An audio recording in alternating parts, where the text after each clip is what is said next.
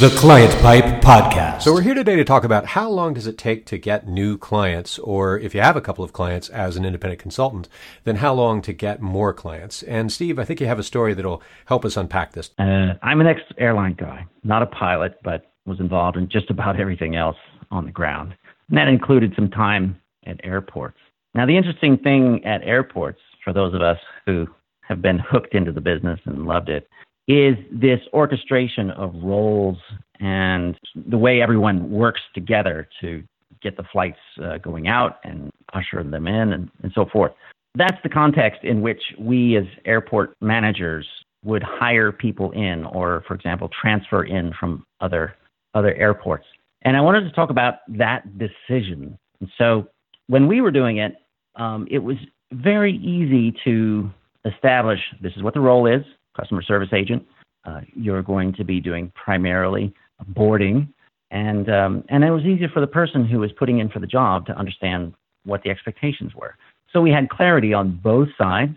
And therefore, even though it's an important job, pretty fast decision. That's the way we did it because everything was all clear. Not only did the day of operations go smoothly, but those kinds of transfer in and out decisions also were pretty smooth and fast. I actually find, that's a kind of a feature of having a regular W-2 job. You have a defined job description and everybody sort of knows what the role is, whether it's butcher, baker, candlestick maker, pilot, ticket counter person.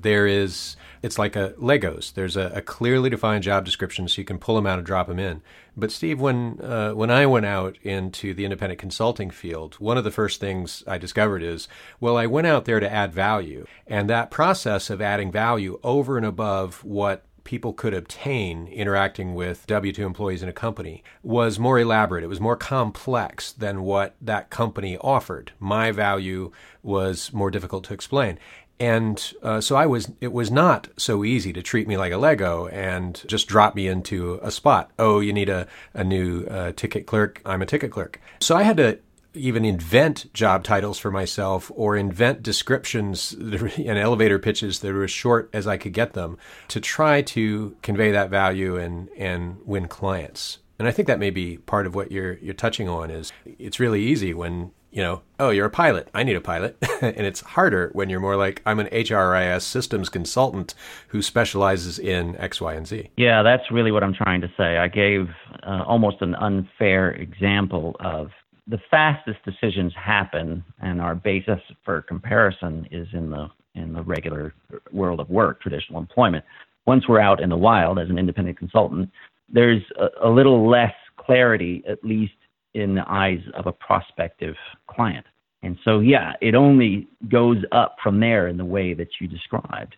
In my case, we all do several different things, and a couple of the things that I do, on the one hand, I'm a software implementation consultant. There's a particular software app that I work on, time and attendance, for very large clients.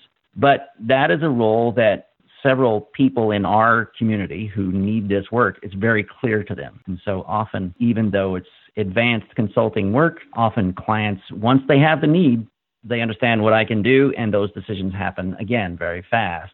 But the bulk of my work as a solution architect and also when I do a workforce agility assessment, some people say, what? What is that? And so that's a much longer discussion. And it doesn't happen in any time frame that is similar to the story that I gave, which is a quick decision with a well-defined role. And so that's the distinction I'm trying to draw, is that depending on what your skills are and what you offer as an independent consultant, that will drive some of the time frames that it takes to pass that information over and develop understanding with your prospective clients. Well, it's exacerbated by the complexity of what you have to offer and the actual sales cycle of the type of client you're going after, whether it's small business with a typically short sales cycle or enterprise with a longer one. I mean, I know what you mean, Steve. I bill myself as a corporate storyteller. That's not something that you see recruiters going out, hey, we need a corporate storyteller, drop them into this slot, And even when you might poke me in the ribs and say, well, you've got practice areas, Daniel, marketing and education. I'm like, yeah, but what I do doesn't exist in the W-2 world. The way in which I build marketing teams or educational programs isn't a standard W-2 job in the first place. It's something you typically hire a company to do.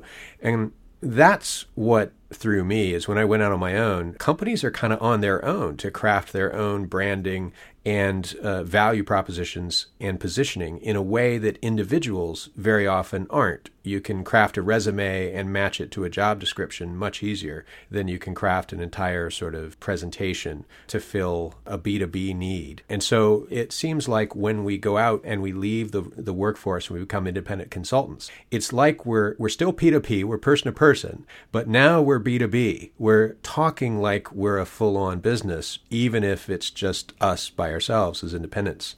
And so, yeah, that's been the struggle for me is to continually refine that, because the closer I can get to clarity, the shorter the sales cycle, but I still have to struggle with whether or not the sales cycle of my prospective clients is months long already. Yes. When I started work as an independent consultant, I was always comparing myself to accountants and attorneys who it seems like, well, if these people can find their clients, why can't I find mine? And it's this thing that we're talking about today, because the answer for me was, well, because I wasn't defining it clearly enough. We've talked about that before.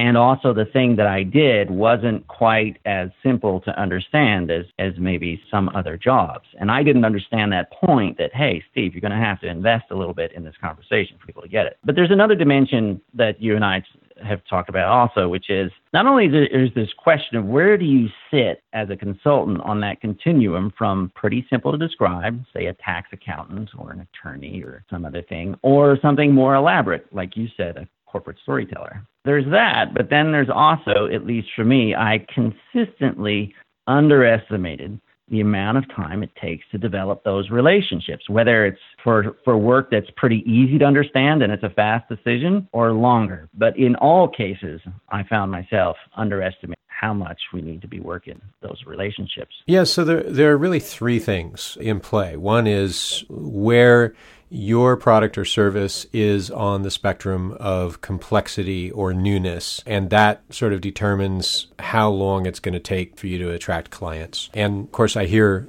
the charge of, make it as clear as possible, just make it clear. And the examples people use are consumer products. Well, a broom, you know what a broom does. And it's like, all right, that's not a fair comparison to a software developer who specializes in HRIS systems, for example. Right. So I'm a little disappointed with some of the marketing and sales advice I've heard out there, Steve, that keeps hitting you over the head with clarity. But when you say, all right, show me, take my stuff and make it clear. Oh, that's your job. Well, yeah. So thanks for the principles.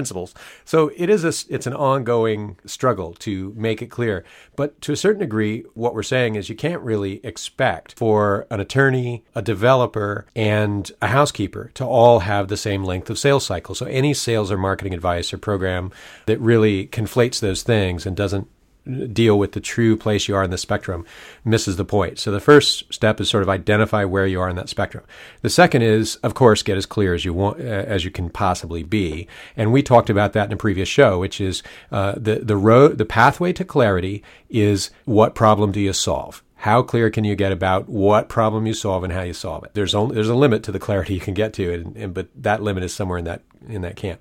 And the third is the one you just hit on, which is the time developing relationships. How long does it really take to develop those relationships? And the answer is usually start yesterday, because it takes longer than you think. And in a way, the answer is developing and cultivating relationships is going to be a continual and always long-term thing that serves your sales cycle. Whether you are the housekeeper or the software developer or the attorney, there is no substitute to developing relationships. So start as early as you think you might be wanting to have clients. Yes, you and I working out these ideas solved some problems that I was having, which was I thought that some of the work that I wanted to do related to workforce agility and solution architecture should have been as easy to find clients as some of the other engagements I've done that were really specific related to employee time, enterprise time systems.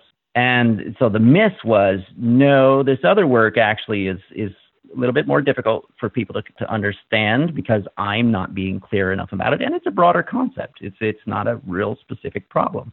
And so that then told me this is how much longer it's going to take you to find those kinds of clients. So I actually, of course, I'm looking for both kinds of clients all the time, but I have different expectations now depending on which type of solution or offering I'm trying to put forward. We've all gone down this path of, well, how do I cultivate those relationships that lead ultimately to those clients? How many relationships do I need to cultivate to get one client eventually, and so on? And we end up sometimes joining networking groups, some of which have been really powerful for me and good. But one of the things that a lot of that networking advice also skips is just this issue of your particular role. Again, it's not the same thing as a software consultant and a mortgage broker. In fact, when you need a mortgage broker, you usually need them pretty quickly, and you don't bother contacting them 2 or 3 months in advance. You either need them this month or you don't really need them, is generally how it works. So